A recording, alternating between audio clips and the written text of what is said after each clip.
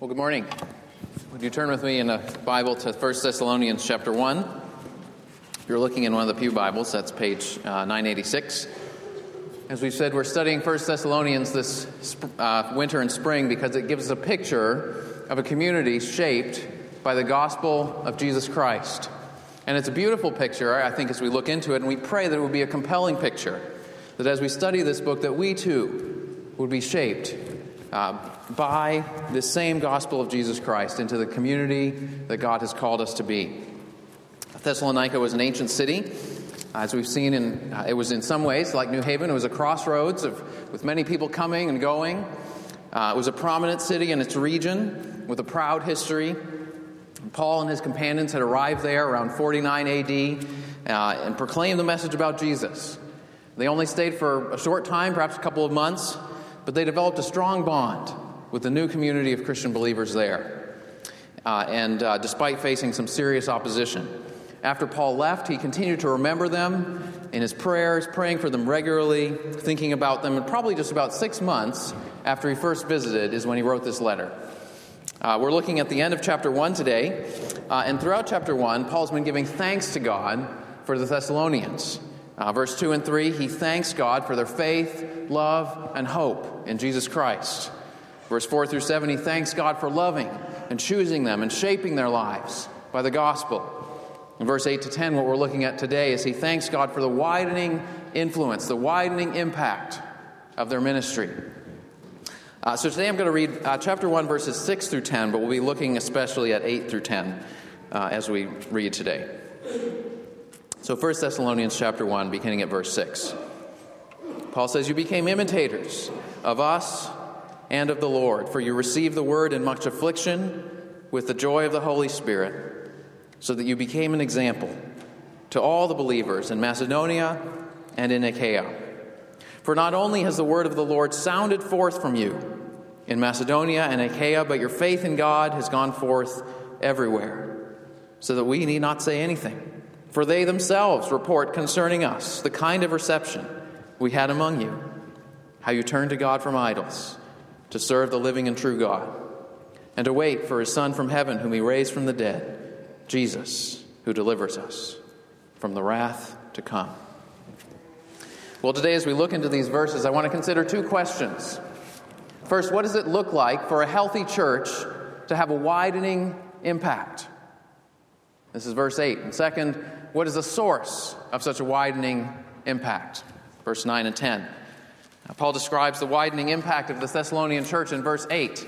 And verse 8 contains two parallel main clauses. If you like grammar, you might notice there are two subjects, two verbs, and an adverb and an adverbial phrase, giving a location. So two subjects tell us what is spreading, the word of the Lord and your faith in God. Two verbs tell us how it's spreading. It sounded forth and it has gone forth. And two locations tell us where it's spreading, in Macedonia and Achaia and everywhere. So let's look at those three things, each in turn. First, what is spreading? Well, the word of the Lord, or the message about Jesus, is spreading. And your faith in God, or as he said in verse 7, your example, your godly example. And both of these are crucial. Proclaiming the message about Jesus and living out a Christ-like example. Right? The gospel is a message about what Jesus has done. And so we have to communicate it in words. It's not enough to just say, I want to try to live like Jesus, but never say a word about him. Because if you never say a word about Jesus, it's sort of like quoting somebody else all the time, but never ever telling who you're quoting. You're plagiarizing. You're actually stealing their glory and acting smarter than you really are.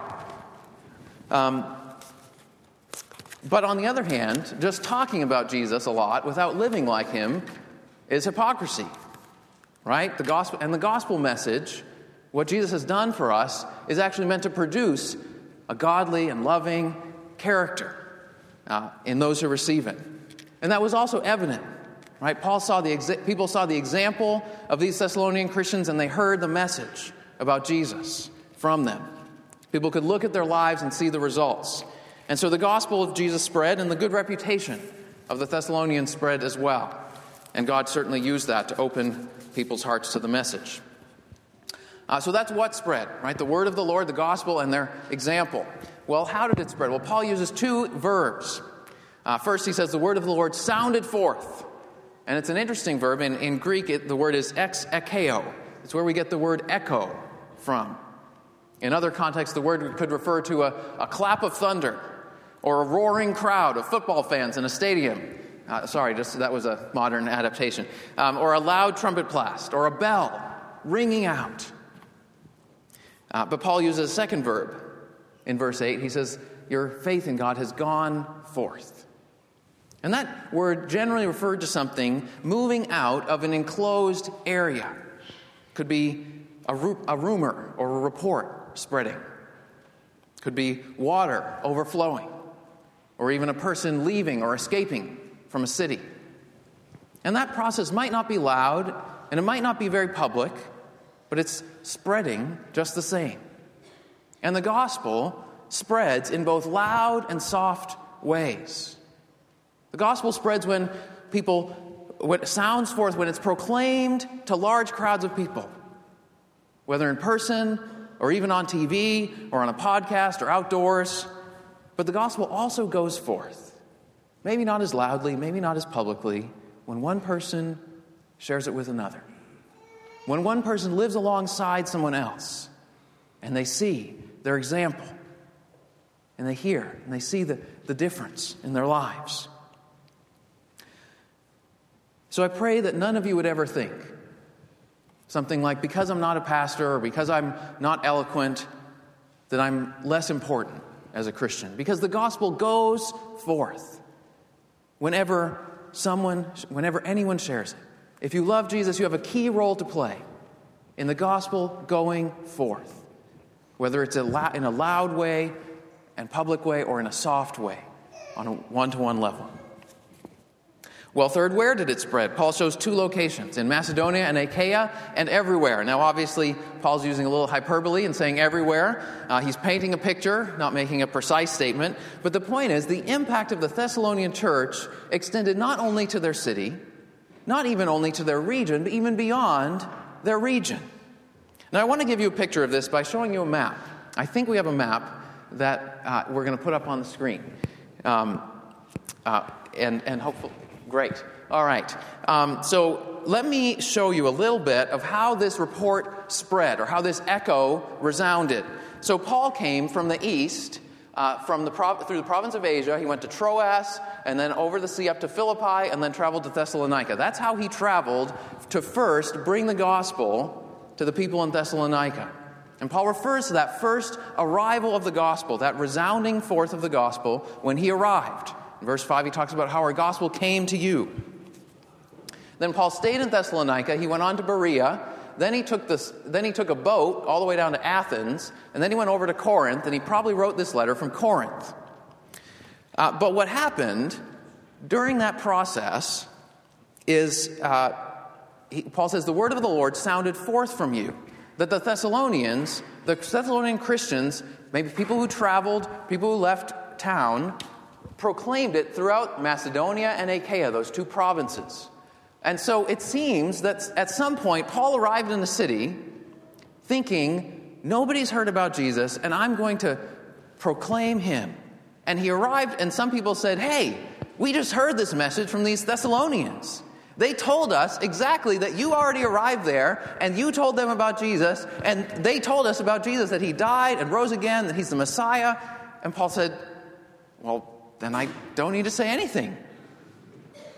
You've already heard it. So the echo went, right, from Paul speaking to the Thessalonians speaking to this whole region, and it gets echoed back to Paul later in his travels. It was a reverberating echo of God's word. It was sort of like a game of telephone, except it actually worked. And the message came through loud and clear. And it didn't get distorted. And Paul describes this resounding echo of the gospel actually as a fulfillment of an Old Testament prophecy. If you want to look at Isaiah chapter 66, verse 18, it's page 626 in the Bibles. It's a fascinating prophecy. So in the Old Testament, the Israelites were God's chosen people. And so there's many prophecies that talk about Israel one day being a light to the nations and people coming to the light of God through them. But if you read Isaiah 66, it speaks of a time when people from the nations, the Gentiles, would proclaim the message about the true God. So Isaiah 66 verse 18, God says, I'm going to gather all nations and tongues, and they shall come and they shall see my glory. And from them, in other words, from the Gentile nations, I will send survivors to the other nations, to Tarshish, that was the far west, Spain, Pul and Lud, probably Africa in the south, to Tubal, that was Russia and the Caucasus, the northeast, and then Javan, which was Greece, or perhaps western Turkey, and they shall declare my glory among the nations. So Isaiah is saying that it's not just the people of Israel who are going to proclaim the truth about God, but the Gentiles, the nations, are going to hear the truth, and then they're going to bring it to the ends of the earth. And Paul's saying that's exactly what's happening with you Thessalonians. What God promised hundreds of years ago is being fulfilled in your lifetime as you're going to Greece and proclaiming that message. Now, what would this look like today? What does it look like for our church to have a widening impact? Maybe not just here in New Haven, but in our region, right? In Hamden and West Haven and Brantford, North Haven and Milford and Madison and even New London. Would it mean one day planting a church in one of those areas? Now, planting a church, especially here in New England, is no easy task. To plant a church, you need a core group of people, place to meet, elders to teach and shepherd, people who devote time and energy to sacrificially loving their neighbors and reaching out to them with the gospel, people who will pray and persevere and trust in the sovereignty of God. And probably a little money wouldn't hurt too. Now, a few years ago, I met a pastor who was coming to plant a church here in New Haven. And he was from a larger church, and he was coming with a group of 20 people, and I think they had some money to start it off. And they had a website, sort of a cool logo. And church lasted for 1 year. And then it shut down. I don't know all the details. But it was hard. Now, thankfully, church plants don't always fail. 40 years ago, Trinity was a church plant. It was first started in the early 70s, which wasn't the easiest time to be in New Haven. And then in the 90s, Christ Presbyterian Church, Church on the Rock, started then. And in the last few years, Elm City Vineyard, City Church, CPC in the Hill have started, and they're all going strong. And so we praise God. And even besides that, just in the last 2 years, 2 churches that are sort of historically mainline churches have called Bible-believing pastors and are starting to grow again, all in the downtown area. And so we praise God that in this area, in the downtown area, there are gospel-preaching churches where 30 or 40 years ago, there were hardly any, from what people tell me. And we have a vision for ministry here in New Haven. I will share about that more at the congregational meeting on Thursday. I hope you'll come. And we pray that the gospel would take root and flourish in us and through us. Last month we looked at Jeremiah 29, about how God has called us to be exiles here in this world, exiles for the sake of Jesus, citizens of God's heavenly kingdom and full-time residents where He's placed us here in New Haven. But if we're to be a gospel-centered church and a gospel-driven church like the Thessalonian church, our vision shouldn't stop at the city limits of New Haven. Right? We must pray and seek to have a widening impact, even in our region, whether it's through starting small groups in different places, or partnering with other ministries, or training up future pastors, or even sending some of us out to plant a church someday. Now, the Apostle Paul, if you notice, if you read the story of his missionary journeys, he didn't spend a lot of time in rural areas. In fact, there's hardly any records of him spending time in rural areas. He went to major cities and planted churches in major cities so that the churches in those cities would have an influence on their whole region, so that the gospel would spread to the smaller towns and then to the countryside. Now, obviously, cities and towns were configured much differently back then, but the same principle applies. As an urban church, as a downtown church in a major city, we have a strategic opportunity to impact not only our immediate surroundings, but even our whole region, and beyond that, to the world. Now, you might ask, well, how would that actually happen? How did it happen back then, and how would it happen now? Well, most of the Thessalonian Christians did not become full-time traveling missionaries like Paul. But as we said, Thessalonica was a crossroads, and with people coming and going all the time. And as people went, they carried the gospel message with them, and they didn't keep it to themselves.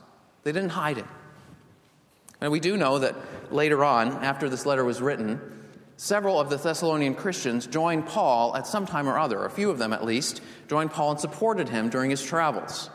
So Acts chapter 20, verse 4 tells us the two men, Aristarchus and Secundus, from Thessalonica, traveled with Paul on his journey to Jerusalem. Romans 16:21 tells us that Jason, who had first received Paul and Silas into his house, was with Paul later on in Corinth when Paul wrote the book of Romans. Acts chapter 27, verse 2, Aristarchus again accompanied Paul on a ship all the way to Rome. He almost got shipwrecked along the way. And Paul was being taken to Rome as a prisoner. And Aristarchus actually joined Paul in prison in Rome. And Paul calls Aristarchus his fellow prisoner in Colossians 4:10 and his fellow worker in Philemon 24. So we see that this church over time sent people along with Paul as full-time missionaries perhaps, or at least for a time, and that they were willing to sacrifice, even to the point of being in prison with him. But most of the people who took the gospel out from Thessalonica were anonymous. Their names haven't survived. Perhaps they were traveling businessmen who found in Jesus an all-surpassing treasure, worthy of their highest investment. Or household servants, lower-class workers who found a new dignity in belonging to Jesus, who is both the master and the servant of all.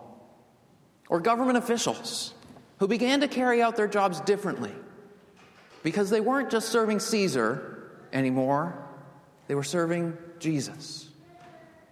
Or homeless wanderers who had finally found a home and a family with Jesus and his people. And all of these people would have traveled, and they all carried the gospel with them wherever they went. What would it look like for us to take the gospel with us wherever we go?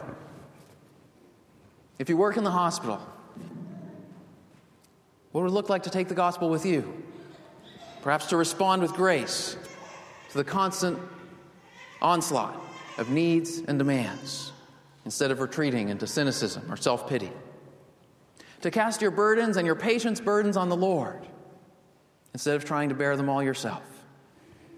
Because you know that Jesus, and not medicine, is the source of true and ultimate healing. And we are only instruments in his hands.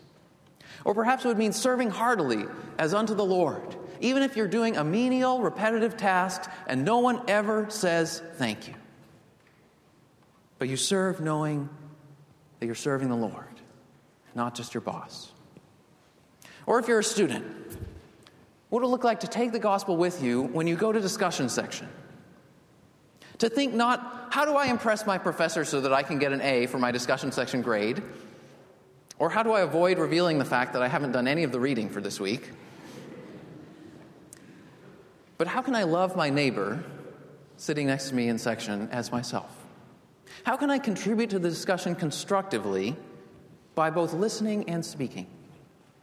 How do I approach my class being confident that my identity is secure in Christ? It's not a function of my grade. Or maybe you'll be traveling.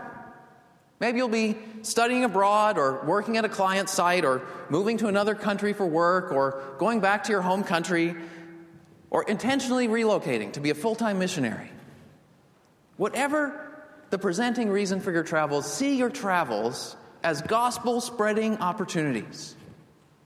Your goal in traveling is not just to fulfill your work requirements or study in an interesting place or enjoy the pleasant aspects of a different culture, but to be an ambassador of Jesus to all the people that you interact with. That's what it looks like for the gospel to spread out, to sound forth, to go forth into the world. And this picture of the gospel sounding forth and going forth, it's an exciting picture, but it can also be a scary picture. And so it raises our second question. What is the source of this widening impact?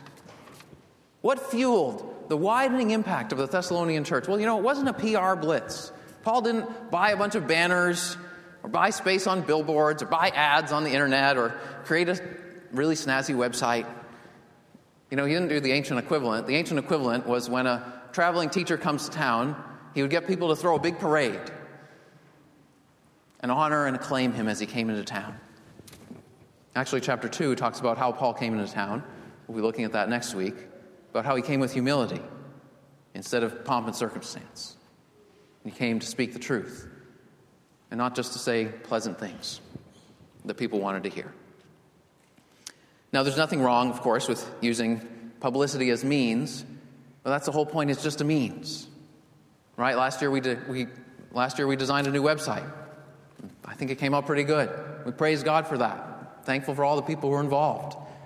But you know what? A new website will never be the source of our church's growth. Now, it's helpful. I know it helped a lot of you to find this church, so we praise God for that. But it's a means. It's like a pipe carrying water. The whole point is the water is what people really need. The pipe is just a means. And so we want to use means, but not confuse the means with the source of true growth. The source of the widening impact of a healthy church is the deep influence of the gospel in people's lives. That's what Paul describes in verse 9 and 10. He said, "You turned to God from idols to serve the living and true God, and to wait for his Son from heaven." In other words, when the gospel came to the Thessalonians, the message hit home. And when it hit home, it sounded forth. Verse 9 says they turned to God from idols. In other words, they had a definite conversion to faith in Jesus. Now, that doesn't necessarily mean they had a definite conversion moment, but there was a definite shift in their ultimate loyalties and in their hopes.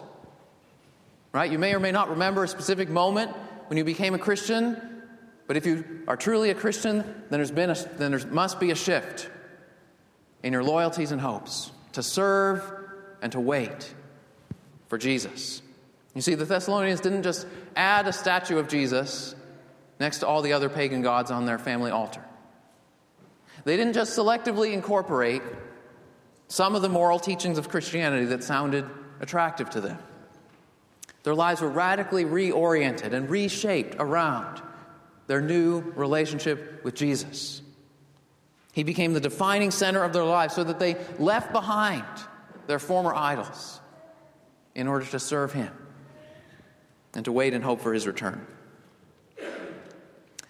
Well, by this time, some of you might be thinking, well, this is interesting, all this talk about the gospel going forth and the church making an impact and people turning to Jesus, but I sort of feel like I'm on the outside because I just don't know what to believe.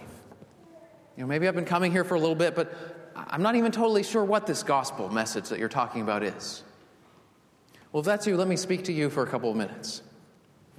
Verse 10, Paul tells us what this gospel is in 3 simple phrases. Paul says, number 1, Jesus is God's Son from heaven. Jesus is not just one of many prophets, not just a great human teacher. He is God himself, the King of heaven and earth, who rightly calls for our loyalty and our allegiance. No other founder of a major religion made this claim. Moses claimed to be a prophet. Buddha claimed to be a teacher. Muhammad claimed to be the last and greatest prophet. But only Jesus claimed to be the Son of God, the promised King himself. And so it doesn't make sense to simply say that Jesus was simply a prophet or simply a teacher like the others, because great prophets and great teachers don't claim to be the Son of God. They're humble and wise enough to know that they're not. But Jesus did make that claim. And so we have to ask the question, was he a madman? He didn't know what he was saying? Was he a fraud? A liar? Or was he telling the truth? Was he really God's Son from heaven? Well, the second thing that Paul says is that God raised Jesus from the dead. The early Christians were confident that Jesus was God's Son because they saw the evidence that he had been raised from the dead, and it had transformed their lives. You know, the bodily resurrection of Jesus was not an idea invented by Christians many years after Jesus' death. It was part of the earliest Christian message. 1 Thessalonians is one of the first books written in the New Testament, written around 49 AD, just 15 years after Jesus' crucifixion. And already, Paul could summarize the Christian faith in a recognizable formula that included the statement, God raised him from the dead. Some scholars even think that Paul was quoting a sort of early Christian sermon outline, an early summary of the gospel here. Jesus is God's Son from heaven, whom God raised from the dead, who delivers us from the coming wrath. 1 Corinthians 15, Paul does the same thing. Another one of his early letters. He quotes an earlier Christian tradition saying, Jesus died for our sins. He was buried in the tomb. He was raised from the dead. If you go back to the earliest writings we have, they all talk about Jesus' bodily resurrection. And so the belief goes right back to the first apostles who saw Jesus during his earthly ministry. And all those first apostles, without any exceptions, testified that this Jesus who was crucified, God raised him from the dead. We saw him alive again. And and they said his tomb is empty. And if they were telling a lie, it would have been very easy to disprove. Because someone could have just gone to the tomb and produced the bones and said, here they are. He ain't alive. But nobody did that. In fact, his opponents, the best story that they came up with was that his disciples stole the body. That's what the early opponents said. So they admitted the tomb was empty. They said the disciples stole his body. Now, if the apostles stole Jesus' body, then they deliberately made up the story that he had risen. And then they went and suffered and were thrown in prison and died for it, and none of them ever recanted. Doesn't really sound very likely. That they deliberately made up a story, knowing it was false, and then died for it, and held on to it their whole lives. A whole group of them. They convinced others, too. You see, for the first apostles, and for the Christians throughout history, their belief that Jesus had truly risen gave them confidence to face suffering, opposition, and even death without fear. Can you face death without fear? Like the first apostles? Do you have a solid reason for hope of a life beyond death? Or do you mostly avoid thinking about it? Or hope that it'll turn out somehow, even though you have no reason for that belief? If someone had died, really died, not just a near-death experience, but if someone had really died and came back to life and was alive today, would you want to talk to that person? That's what the Bible says. That Jesus died, he was crucified, but God raised him from the dead and he's alive. He wasn't just resuscitated and then died later on. He's alive, he's in heaven, he's sitting at the right hand of God the Father. And if you pray to him, he will hear you. So I encourage you, pray to him. Ask God to reveal himself. So Paul says Jesus is God's Son from heaven, raised from the dead. And the third thing he says is that Jesus delivers us from the coming wrath. Now, many people today are uncomfortable with that idea of God's wrath. In the ancient world, the pagan gods were angry. And when they got angry, their anger was arbitrary and irrational and uncontrolled, like an abusive parent. So people were always trying to appease them and hide from them. You can never be sure whether you're on their good side. Now, the philosophers reacted to that, and the philosophers came up with the idea of a God who wasn't wrathful at all, actually who didn't have any passions at all. He was detached from the world, an impersonal principle. In the end, neither angry nor loving. Now, the God of the Bible is not the unpredictable pagan God And he's not the abstract God of the ancient philosophers. The God of the Bible is deeply personal. In the heart of his very being, he is love himself. And he is holy and pure. And so when people violate his law and betray his trust and destroy his world, God is rightfully angry because he cares. And he promises to one day bring final and destructive judgment against all who have violated his law and rejected his rule. That's what God's coming wrath is. It's not arbitrary, but it is real. You know, maybe you long for God to come and establish justice and righteousness in the world. But if God actually did that, if he actually came and did justice and established perfect justice and righteousness, how do you know that you would be totally on God's side? Or would the sword of justice come down on you too?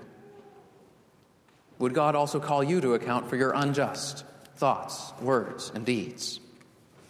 You see, the bad news is that every one of us, according to the Bible, is a rightful object of God's righteous wrath.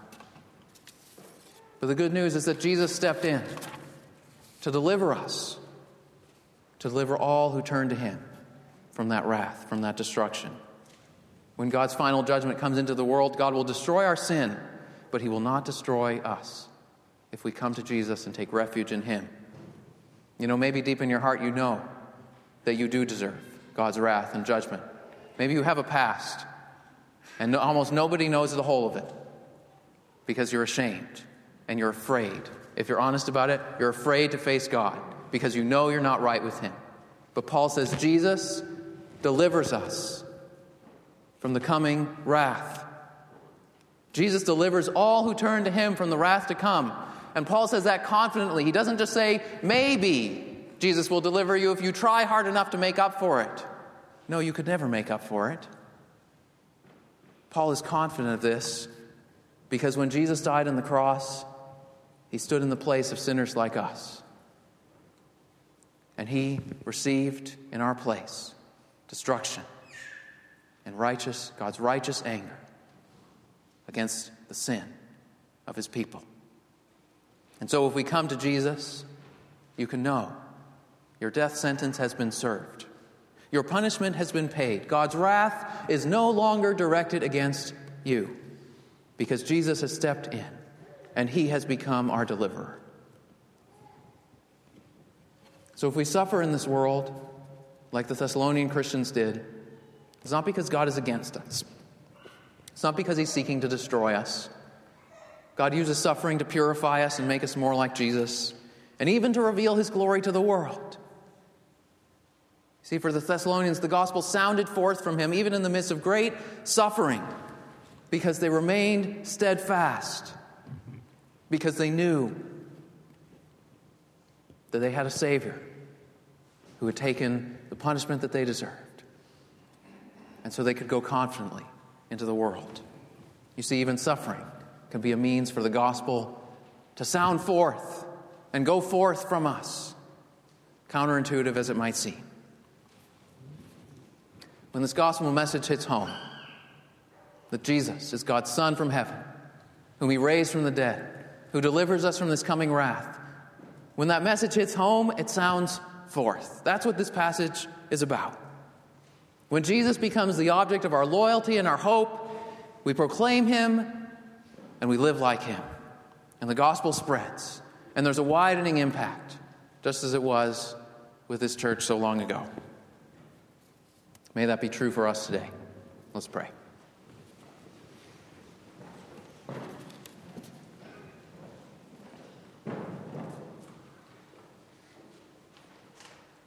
God, we thank you for sending your Son, Jesus Christ.